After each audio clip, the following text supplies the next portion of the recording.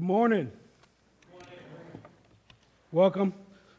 My name is Ricardo. I'm the associate pastor here. We just want to welcome you for visiting with us this morning. Thank you for joining us this morning as we worship our Lord and our God. I just wanted to just thank everyone who gave me the opportunity the other week to go out and bring the word and preach at Steelton. Thank you, Pastor West, and everyone who kind of stepped up and stepped in at that moment. It's always great to go there and bring God's word before them and to see what God is doing. And they are going to be moving to a new location here soon, and they're excited about moving to a residential area to be able to reach their community. And so just be praying for Steelton and for their church as they're moving, and Lord willing, they're looking to evangelize more, and hopefully we'll have an opportunity here soon to go out there and bless them with our service when they move.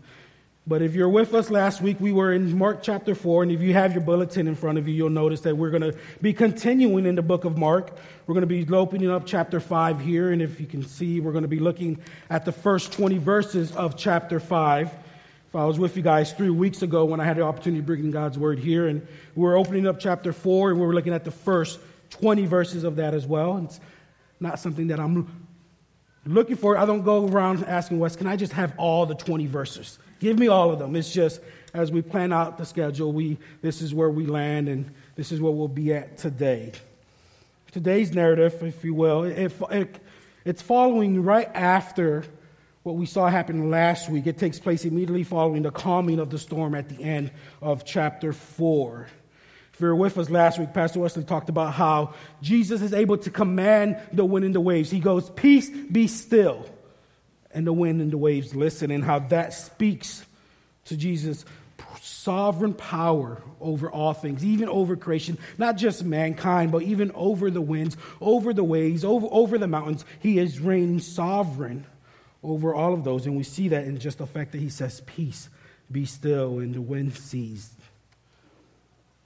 And our story takes place immediately following that. And really what we're going to see is the underlying theme this week and the next couple weeks is that of Jesus' power and authority. We saw that last week with his power and authority over the wind and the waves. We're going to see it today with his power and authority over Satan and his demons. We'll see it over the next couple weeks over Jesus' power over sickness, over death and disease and things of like that. So that leads me, if you will, to my main idea. If there's anything I want you to leave with today, it's that Jesus has the power to save people from their darkest moments and their darker sins and restore them back to God. Jesus has the power to save people from their darkest moments and their darkest sins and restore them back to God. We're going to be reading Mark chapter 5, verses 1 through 20. Mark writes, "They came to the other side of the sea, to the country of Gergesenes. And when Jesus had stepped out of the boat, immediately there met him out of the tombs a man with an unclean spirit. He lived among the tombs, and no one could bind him anymore, not even with a chain, for he had often been bound with shackles and chains. But he wrenched the chains apart, and he broke the shackles in pieces. No one had the strength to subdue him. Night and day among the tombs and on the mountains, he was also crying out and cutting himself with stones. And when he saw Jesus from afar, he ran and fell down before him. And crying out with a loud voice, he said, 'What have you to do with me, Jesus, Son of the Most High God? I adjure you by God, do not torment me.' For he was saying to him, 'Come out of the man, you unclean spirit.' And Jesus asked him, 'What is your name?' He replied, 'My name is Legion, for we are many.' And he begged him earnestly not to send him out of the country. Now a great herd of pigs was feeding there on the hillside, and they begged him, saying, 'Send us to the pigs, let us enter them.' So he gave them permission, and the unclean spirits came out and entered the pigs and the herd, numbering about 2,000, rushed down into the steep bank into the sea, and were drowned in the sea. The herdsmen fled and told it into the city and in the country, and people came to see what it was had happened. And when they came to Jesus and saw the demon-possessed man, the one who had the legion, sitting there, clothed and in his right mind, they were afraid. And those who had seen it described to them what had happened to the demon-possessed man and to the pigs. And they began to beg Jesus to depart from their region. As he was getting into the boat, the man who had been possessed with demons begged him that he might be with him. And he did not permit him, but he said to him, 'Go home to your friends and tell them how much the Lord has done for you and how he has had mercy on you. And he went away and began to proclaim in the Decapolis how much Jesus had done for him, and everyone marveled. Let's pray. Heavenly Father, we humble ourselves before your throne this morning. We come fully acknowledging that we are not worthy of all that you've given us. We are not worthy of all the blessings that you have bestowed upon us, Father. For that reason, we give you praises. We humble ourselves before you, and we thank you for all of that, Father. Lord, as we open up your word today, as we continue to study the Gospel of Mark, we ask that you meet us where we're at. You open our eyes, our hearts to see just how wonderful and powerful and great you are, Father. That despite where we may be in life, despite what we have going on, you still call us to yourself. You still save us. You still restore us. And you still forgive us of all of our trespasses, Father. Lord, we ask that as we spend the next several moments in your word, that we glean from it, we learn from it. You convict us in areas where we're not giving it over to you, Father. We ask that you eliminate any distractions we may have today. We ask that you be with the children, Lord, and their children's church as they have their lesson, Father. May their hearts and eyes start to be open to the wonders of the gospel, Father. May you call them to yourself, Lord. May the words of my mouth and the meditation of my heart be edifying to you and to your people, Father. We pray all this in your Son's mighty and powerful name. And his people said, Amen. So we see here Jesus and his disciples are arriving in Granassus, which is just on the other side of the lake. It's about a 2-hour trip, usually by boat, to get from where Jesus was to where they're at now. And it obviously didn't take that long as they came upon the storm. This area here is really, it's unlike the area where Jesus was, where it was strictly Jewish. You have a mix of Jews and Gentiles throughout this region here. And we see this evident that the fact that there was a herd of pigs in verse 13. We know that pigs would have been considered unclean by the Jewish people. And also we see this in verse 20 when he says that he went out to Decapolis. This idea of Decapolis was known as these 10 Gentile cities that were loosely connected. They were, as James Brooks notes, that they were set free from Jewish captation by Pompey in 63 BC. So this area now that we have that Jesus is in, it's a heavily Gentile region. And he's coming here to perform miracles and to just tell people of who he is. And so we don't know what's happening. We don't know what the disciples are expecting. They just finished seeing Jesus calm the storm.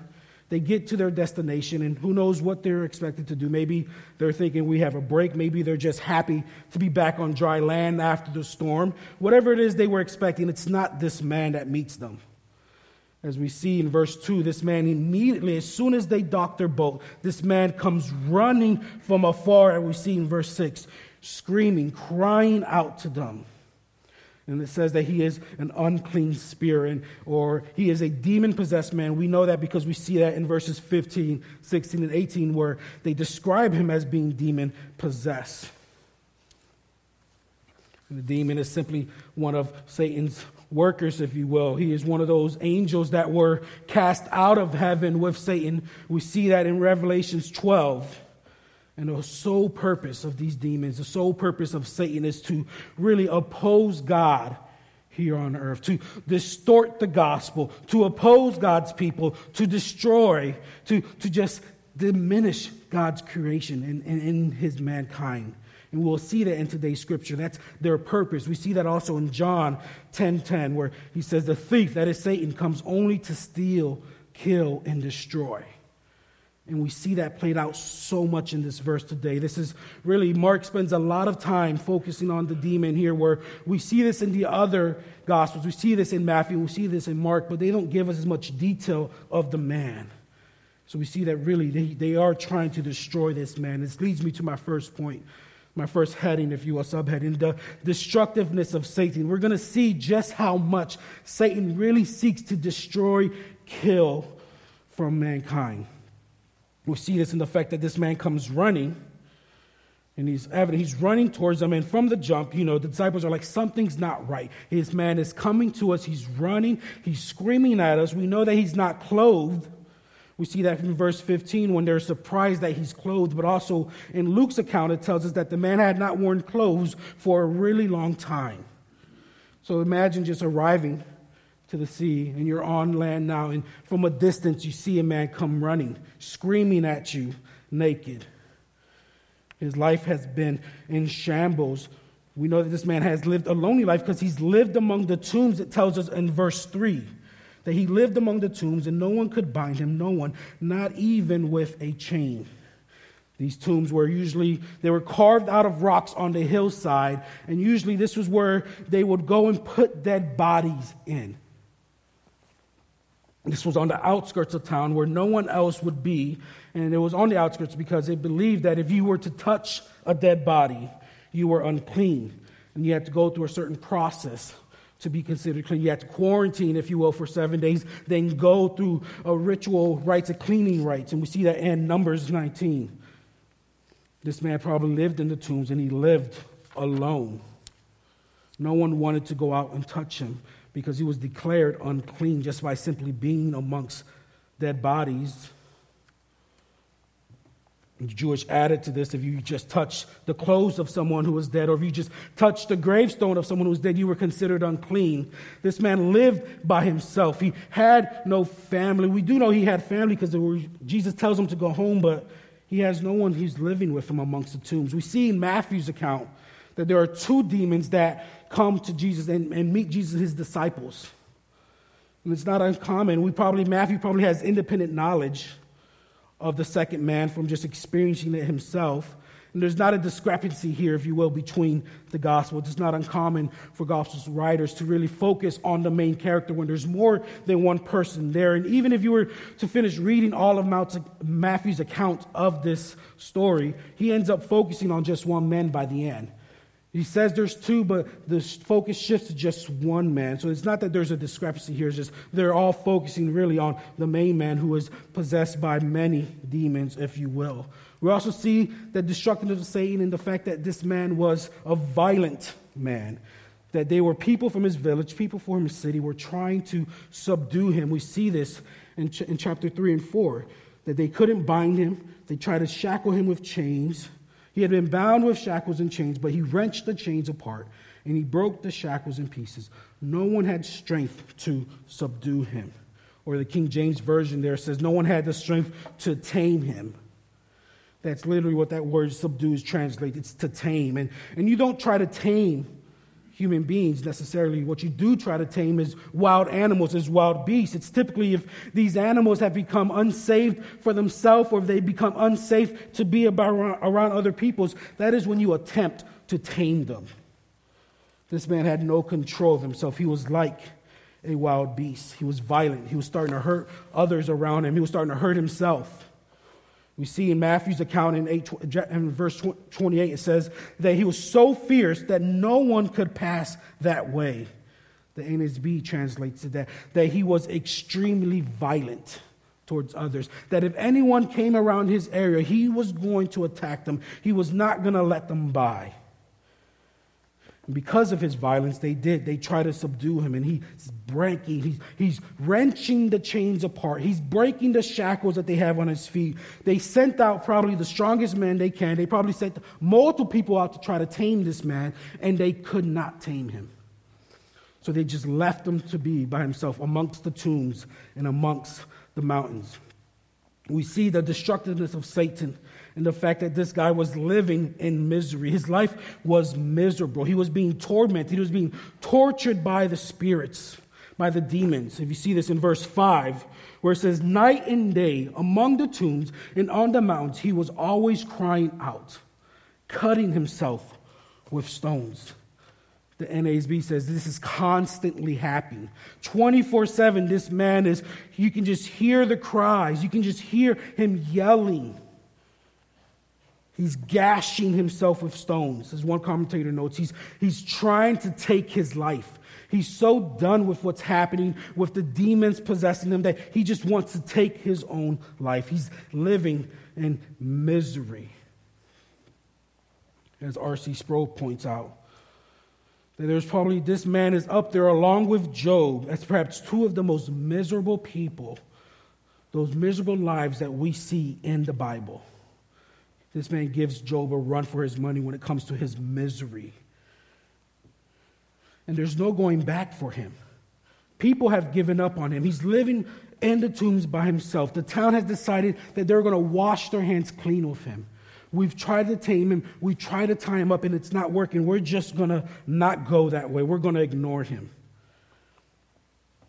His family has probably given up on him.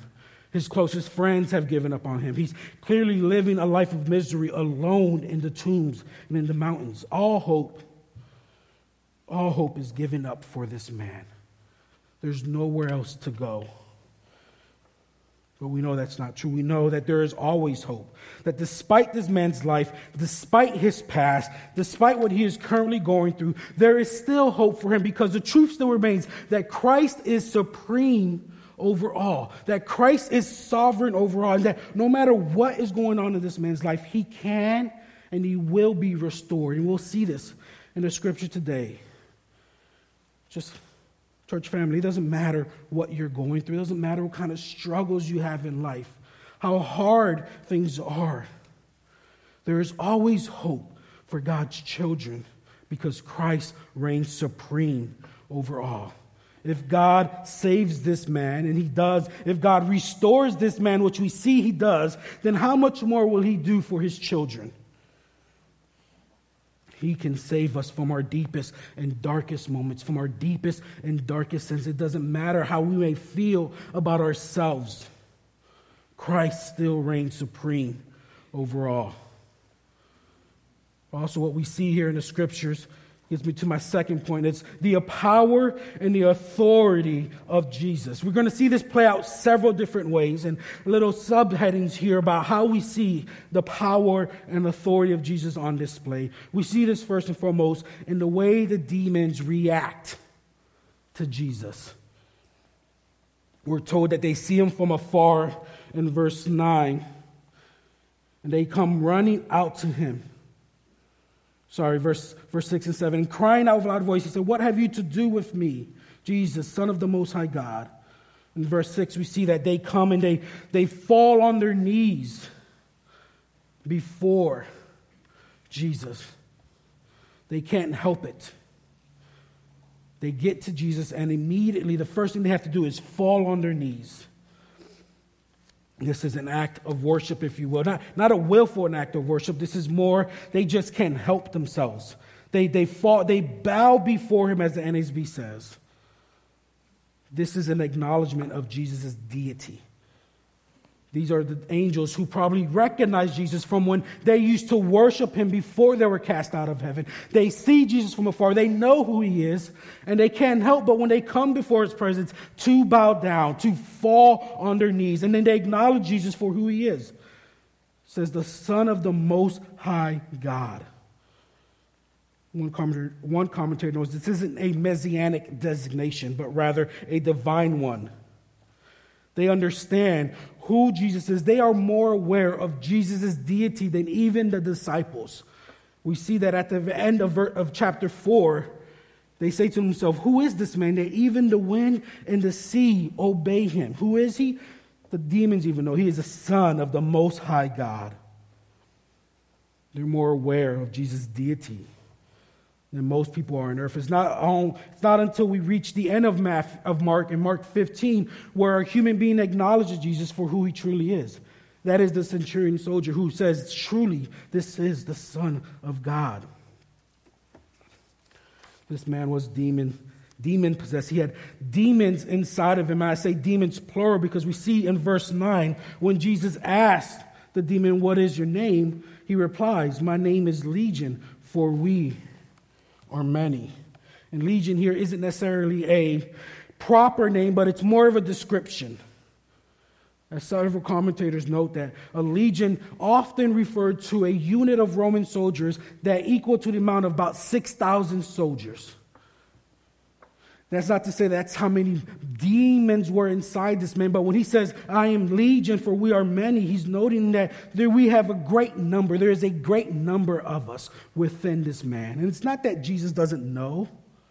that. He's not asking the man's name because he wants to know. He's about to do something great.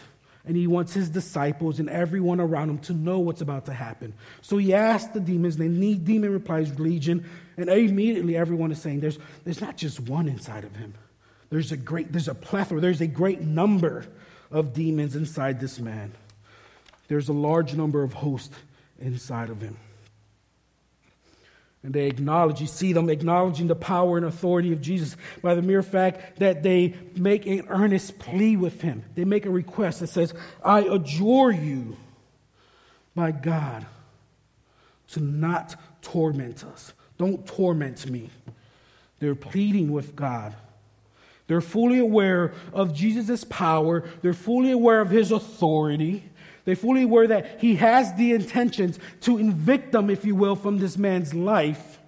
And they're begging him, please don't torture us. Please don't torment us. The begging continues in verse 10 and 12 when they say, and he begged him earnestly not to send them out to the country.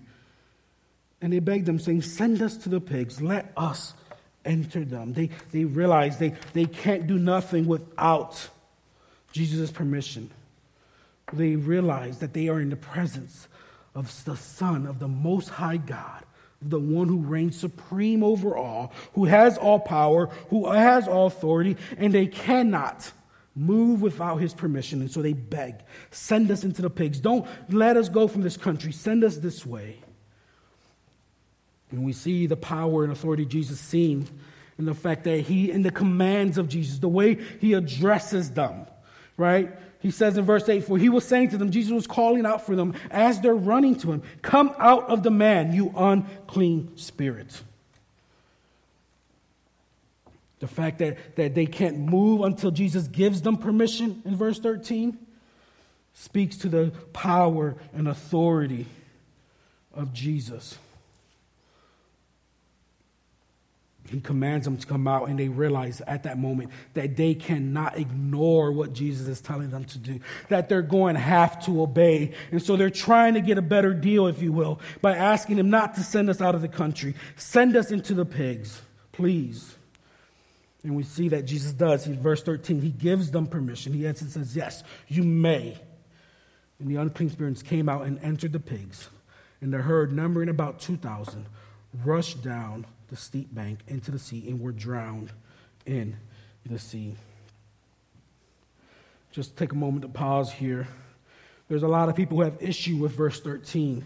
They look at verse 13 and they ask, why would Jesus kill 2,000 pigs? How dare he do that to these animals? It's a sad fact that we live in a day in our culture where some people value animals' lives over human lives.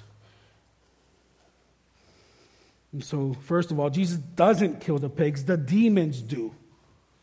The demons are the one who lead the pigs into the water and who drown themselves. And people have issue with the verse 2 because they wonder, why would he just destroy these people's money, their way of income like this?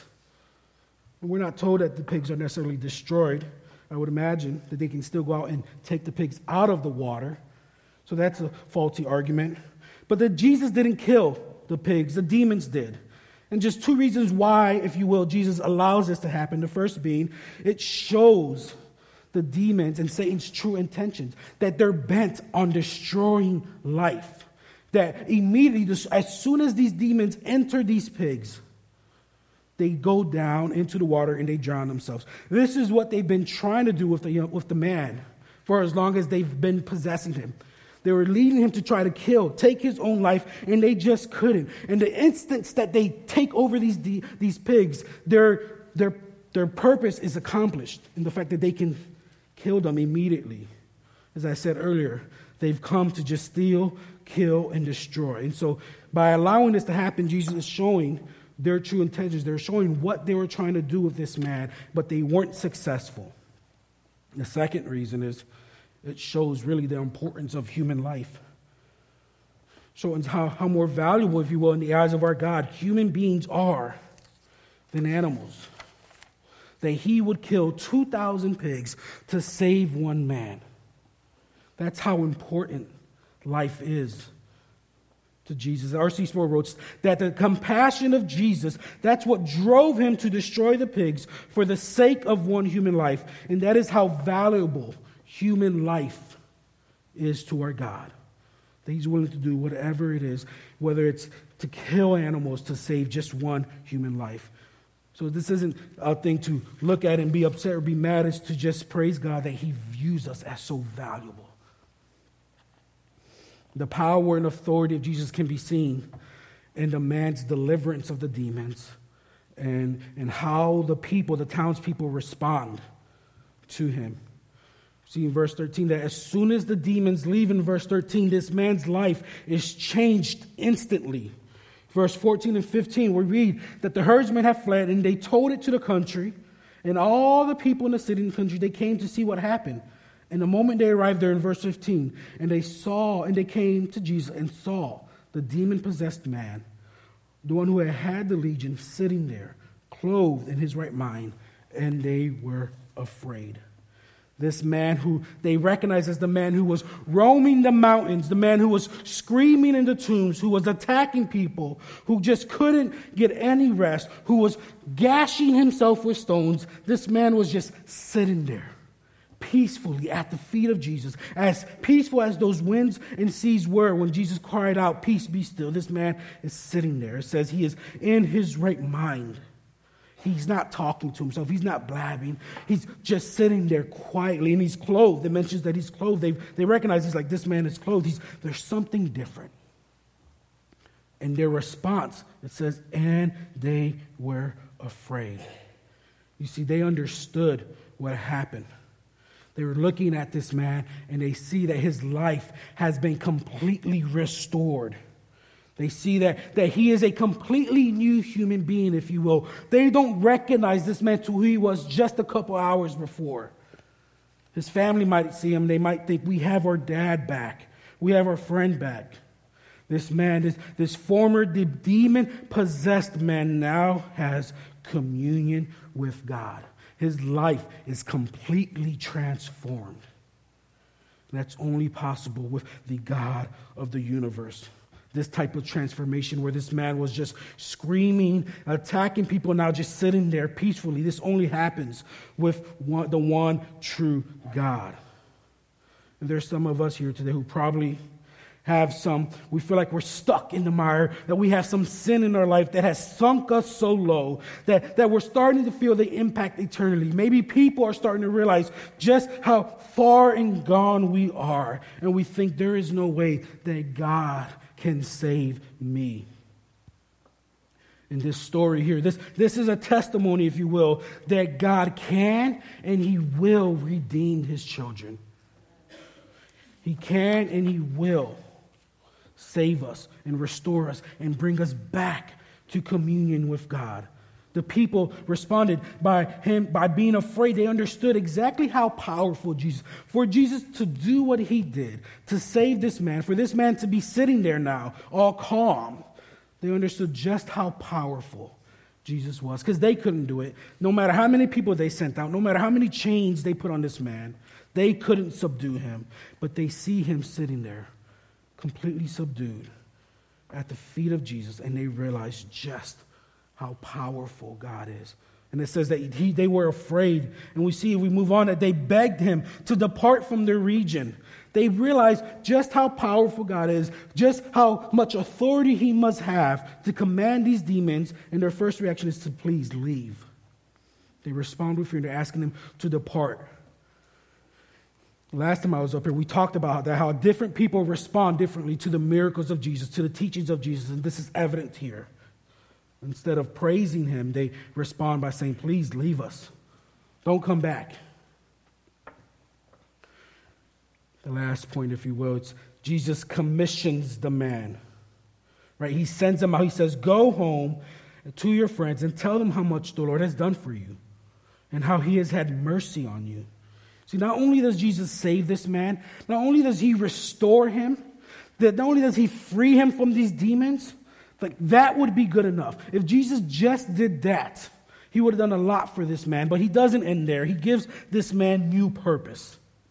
He says, go home to your friends and tell how much the Lord has done for you.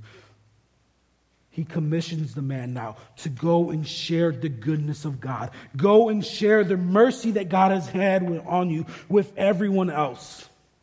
As James Edward notes, this healed demonic becomes the first missionary, the first preacher, if you will, sent out by Jesus. And he sends them out to the Gentiles. As I mentioned earlier, this was a heavily majority populated area by Gentile. So he sends this man out. He gives him a purpose. Speak of my goodness. Speak of the mercy that God has had for you. Share that with people. And the man does just that. Not only does he go home and he tell his family and friends, but we're told in verse 20 that he goes into the Decapolis and starts to proclaim the goodness and mercy of God and everything that he had done for him. He goes above and beyond. Decapolis here, as I mentioned, is 10. Deca means 10. It's the 10 cities. He goes out, not only to his home, but to the rest of the cities, to 10 other cities. And he starts to proclaim the goodness of God. He starts to proclaim the mercy of God. He doesn't just stay home with it. He goes out through the country to share the goodness and mercy of God. And we see that he was successful. If you were to go forward 2 chapters, in chapter 7, you would go down to verse 31.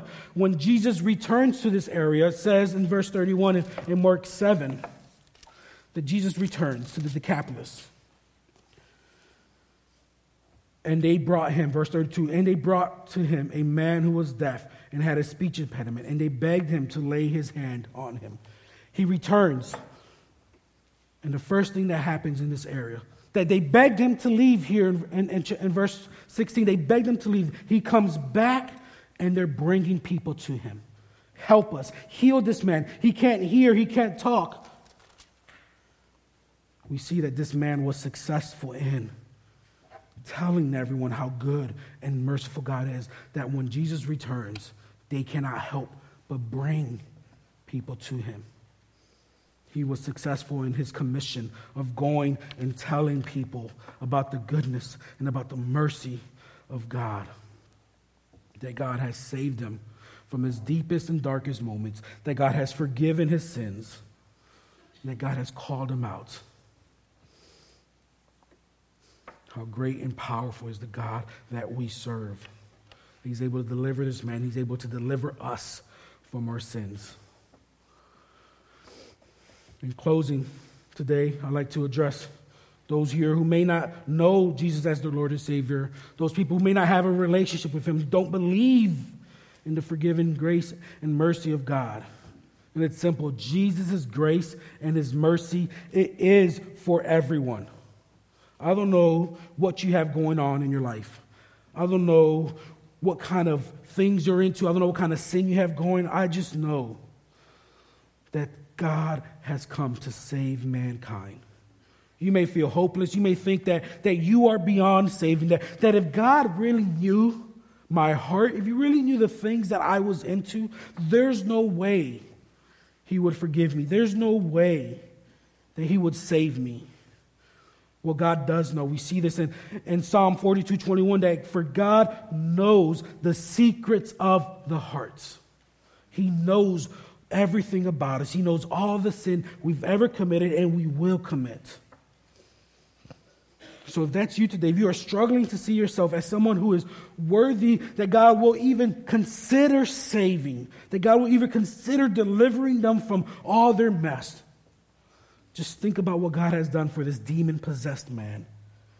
Think of the power that he has and the mercy that he has and the love that he has for this man, that he forgives him and he restores him and he brings him back into communion with God.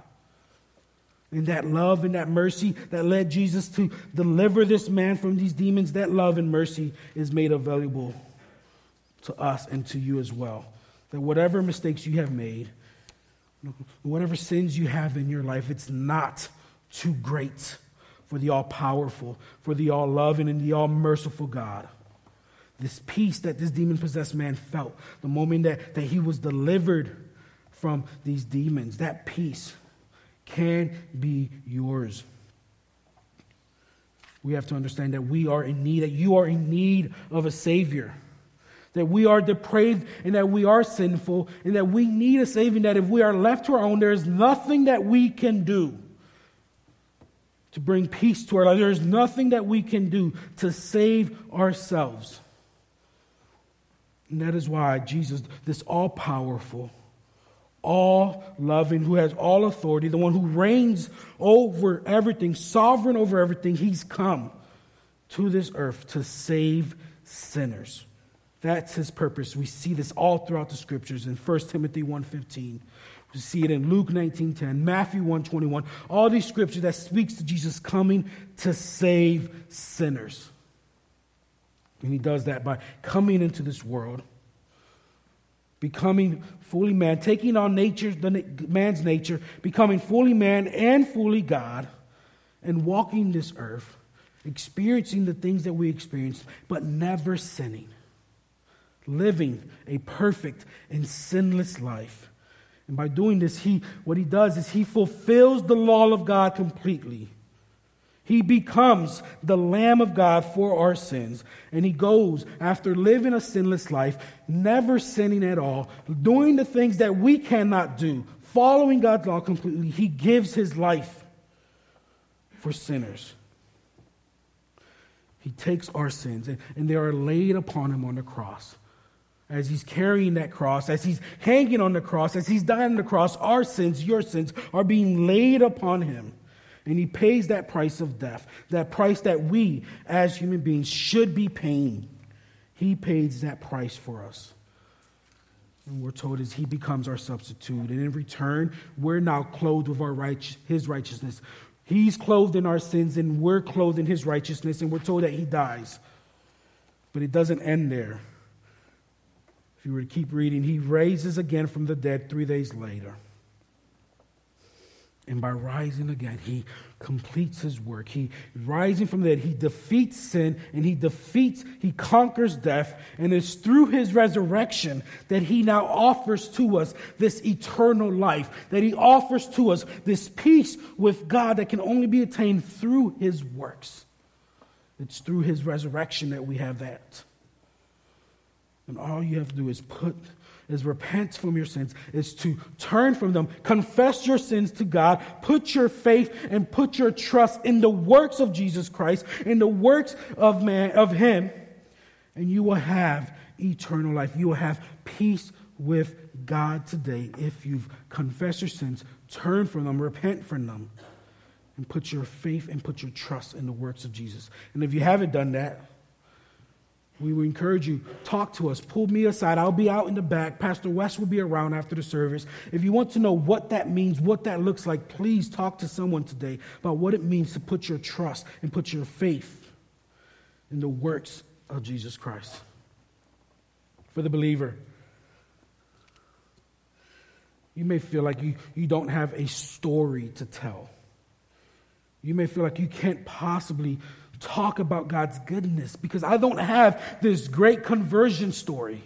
I don't have this time where I was deep in sin and God saved me out of that. I've been saved all my life since I was a little kid. First of all, every conversion story is a great story. Whether you have some great thing that you've been delivered from or whether you've just been saved, as long as you can remember, that is a great conversion story. Understand this, that honestly, truthfully be told, we were all like this man. Ephesians chapter 2 tells us that we were all dead in our trespasses. That we were all following the ways of this world, following the prince of this world, that is Satan. We were all dead to our sins. There was no one who can save themselves. So truth be told, we were all like this man, but Jesus comes, gives his life for us. And we've been forgiven. We've been restored to God. All of us, whether you realize it or not, you've been restored to God. So whether you have a crazy conversion story or not, whether you came to life in Christ later on, or whether you've been saved as long as you can remember, you have a story to tell. You've been delivered, you have been saved, and you have been restored. Anyone who has a relationship with Jesus Christ has a story to tell. Truth be told, Oftentimes, as I talk to people, I am encouraged, more encouraged by the stories that I see God's faithfulness in people's lives, that He's kept them, that He's held on to them ever since they were a child and never let them experience some of the heartaches of life. To see God's faithfulness in people's lives that way sometimes is more of an encouragement to me than to hear the story of the man who's been delivered from great things. You may have never stumbled. You may have never backslidden, if you will. But God has been faithful to you. God has been good to keep you from those things. And that is a story worth telling. Speak of God's goodness in your life no matter what. Whether you think it's good or not, God has been faithful to you. And if you're nervous about that, start in the home, as we see here in verse 19. Go home and tell the others. If you're not ready to go out and tell people, tell your children about the goodness of God in your life. Tell your children about God's mercy, about God's grace in your life. Disciple them. That's where it starts. As J.C. Ryle says, our homes have to be our first attention as believers. We cannot be more concerned with going out. We have to be concerned with discipling our kids, telling them about God's mercy and about His grace in our lives. And then go out and tell people how God has been good and merciful to you. Let's pray, church. Heavenly Father, we come before you, God, and we thank you for your mercy and for your grace over our lives. We understand that we couldn't be in these seats today, that we didn't get ourselves out of bed today, that we didn't get ourselves here to this point. The reason we're here is because of your mercy and grace over our lives, Father. The fact that we get up every morning and experience new mercy is a blessing from you, Father. Sometimes we fail to realize that, just how much of a blessing it is to wake up the next day and have breath in our lives, Father. May we be remembered of your goodness and mercy in our lives. I mean, we go out and share that with people. May we tell people the way this formerly demon-possessed man went out and told the 10 cities of the mercy and grace and goodness of God in his life. Give us the courage and boldness to do that, Father, as we go about the rest of this day, as we spend time with family, as we spend time with friends, as we go about and the roads are where keep us safe, Father. Keep us safe, and may we spend this day resting in your promises, Lord. Prepare us for the rest of this work week that we have ahead of us. And may we go out this week and share of your goodness and mercy and grace of our lives with people, Lord. We pray all this in your Son's mighty and powerful name. As people said, amen.